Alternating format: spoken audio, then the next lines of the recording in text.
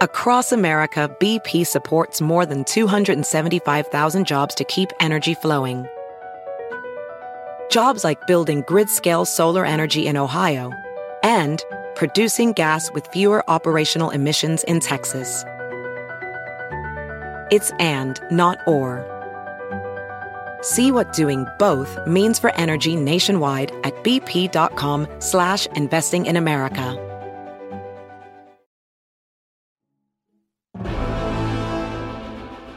This is Giles Milton, host of the Unknown History podcast, and you're listening to a special mini-series from historian Tom Clavin on Wild Bill Hickok.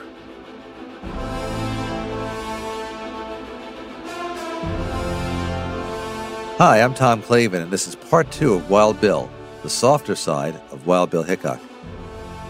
It should surprise no one that Wild Bill Hickok was a ladies' man. As detailed in my book Wild Bill, there were quite a few romances during his too short life, some with local ladies referred to as Indian Annies in the towns he passed through. Some affairs, however, were more serious than others. The first serious one that actually had James Butler Hickok, as he was known then, occurred when he was not yet 20 years old and new to Kansas, where he had moved from Illinois to establish a new family farm. Her name was Mary Jane Owen. Her parents were Patanoo, a Shawnee Indian, and John Owen, who had taken a liking to the young newcomer. The older Owen would have been delighted to have the handsome James Hickok as a son-in-law, but it was not to be. Polly Hickok, the matriarch of the family, was appalled at the prospect of having grandchildren with Indian blood.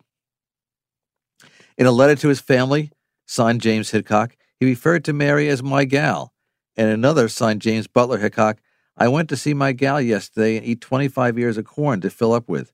You ought to be here and eat some of her biscuits. She's the only one I ever saw that could beat mother making biscuits.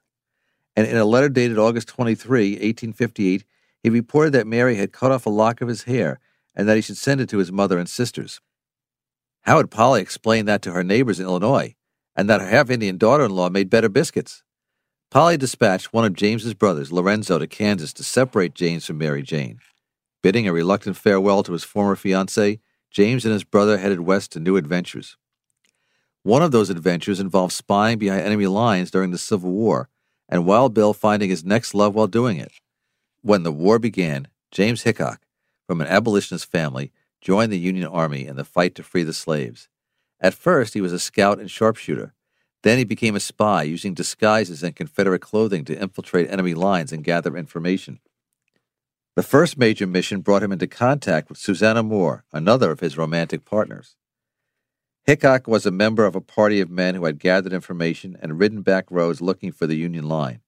They came upon a cabin in a clearing, and a black man working outside told them they were 4 guerrillas inside holding 2 women. Guns drawn, Hickok entered the cabin. The men inside must have been thoroughly surprised, hungover, or just unaccustomed to facing a man with pistols, because Hickok was able to disarm all 4. One of the 2 women was Moore, who, quote, seemed much impressed by Hickok's appearance and by his early mastery of the 4 guerrillas, according to one account. Suddenly, a squad of Confederate cavalry arrived at the cabin, and a firefight began. After the Union scouts wounded 3 of the enemy, the remaining rebel riders took off. Hickok and another scout gave chase. His horse was shot dead, but Susanna Moore, who had been following them, stopped and gave Hickok her horse. Off he went again, but he and the other scouts were by then too far behind. They returned to the cabin, picking Moore up along the way. It was too dangerous to stay there, so with directions from Moore as to where the Union forces were, they rode away. She and Hickok would meet each other again soon. Indeed, William Connolly reports that the scouts did not ride away that night. Instead, they and Hickok remained with Moore and her companion. The next morning, he and his men were attacked by a fresh contingent of Confederates. They held out in a small fort against an assault for 2 hours. During it, Moore stood by Hickok's side, and she, quote, proved one of the most savage and reckless fighters on the Union side, reports Connolly.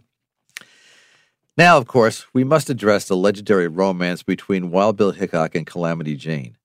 However, contrary to almost universal belief, there was no such romance. Well, let's put it this way. On Calamity Jane's part, there was romance, but Hickok didn't care for her at all. In fact, when they met, he was still a newlywed. Hickok had gotten hitched to the woman who was his true love.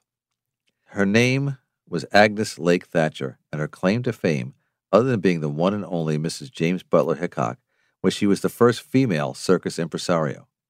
As a girl, her family had immigrated to the United States from Germany, and she had grown up in Cincinnati. Fulfilling a fantasy, she had literally run off to join the circus, having fallen in love with the acrobat and clown Bill Lake. He showed her the ropes of circus life, and she too became a performer, especially as a rider of horses. They were married, and they were so successful together that in a few years, Bill and Agnes owned their own circus, which traveled the country putting on hundreds of shows a year.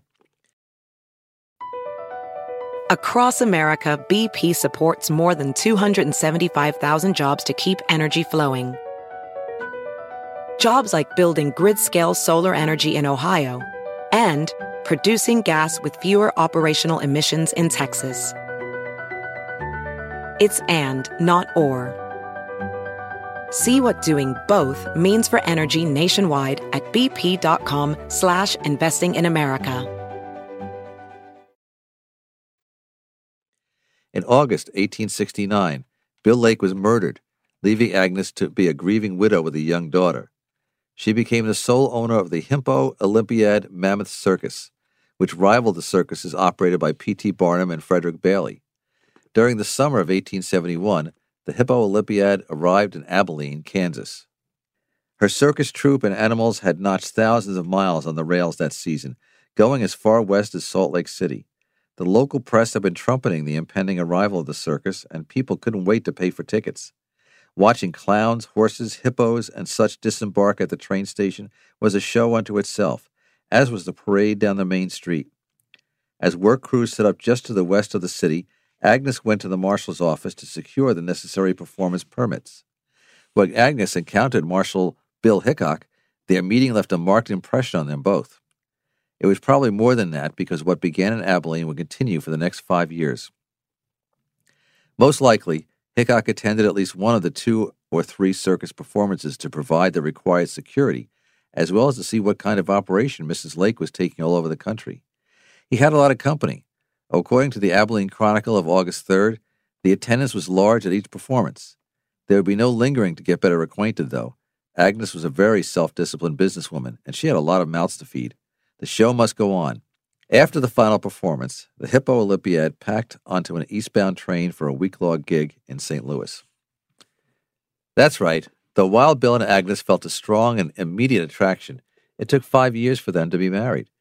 During that time, they did see each other and they exchanged letters, but Bill was busy as a plainsman and even a stage actor, while Agnes had a big traveling circus to run. Finally, though, during the winter of 1875-76, while Hickok was in Cheyenne, Wyoming, they admitted in letters they could no longer be apart.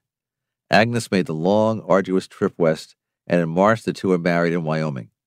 They honeymooned in Cincinnati to be with her family. Then Hickok returned to the west. If Agnes was going to give up the circus life, he had to support her. Wild Bill's plan was to strike it rich like other men hoped to do in 1876 in South Dakota. He left for Deadwood, promising to be back with bags full of gold. It was on the way there that Wild Bill and Calamity Jane met. She needed a ride to anywhere, having been kicked out of one town after another. She drank and cursed and ran around more than any man, and had worn out her welcome in much of the West. Hickok and his wagon train going from Cheyenne to Deadwood found Calamity and invited her to go along, though she was told by Wild Bill to keep her distance. Hickok liked Calamity even less when she drank up all his whiskey. In Deadwood, she chased him around some, but Hickok was true to his true love. He wrote his wife letters saying he hoped they would be together soon.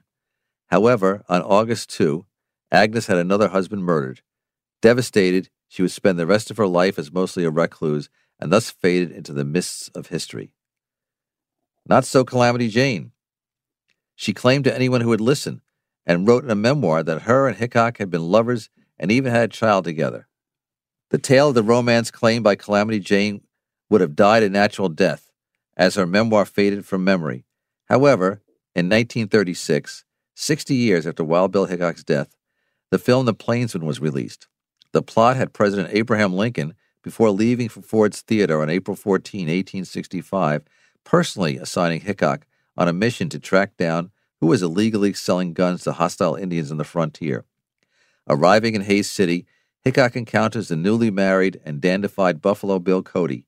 He also finds Calamity Jane, who has been pining away for Wild Bill's return to the frontier. All three become involved in the mission, and it is later, when he and Calamity Jane are facing a gruesome death at the hands of Painted Horse and his gun-toting savages that Hickok reveals his true love for her.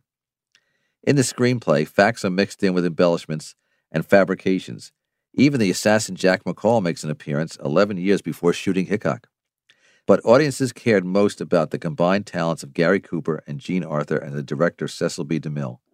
The Plainsman was boffo at the box office and is still considered a classic Western epic, and over the decades it has continued to impress on the public mind that the saga of Wild Bill and Calamity Jane was one of the great love stories in American history, in addition to the fact, not the legend, that the two lie next to each other for eternity.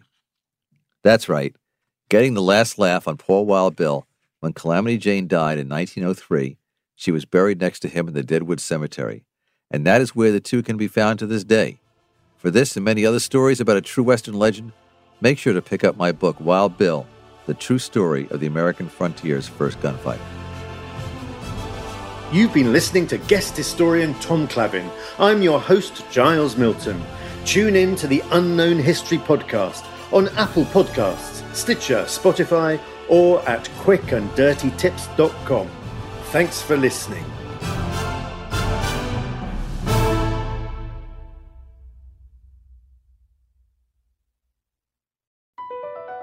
Across America, BP supports more than 275,000 jobs to keep energy flowing. Jobs like updating turbines at one of our Indiana wind farms and producing more oil and gas with fewer operational emissions in the Gulf of Mexico. It's and, not or. See what doing both means for energy nationwide at bp.com/investing in America.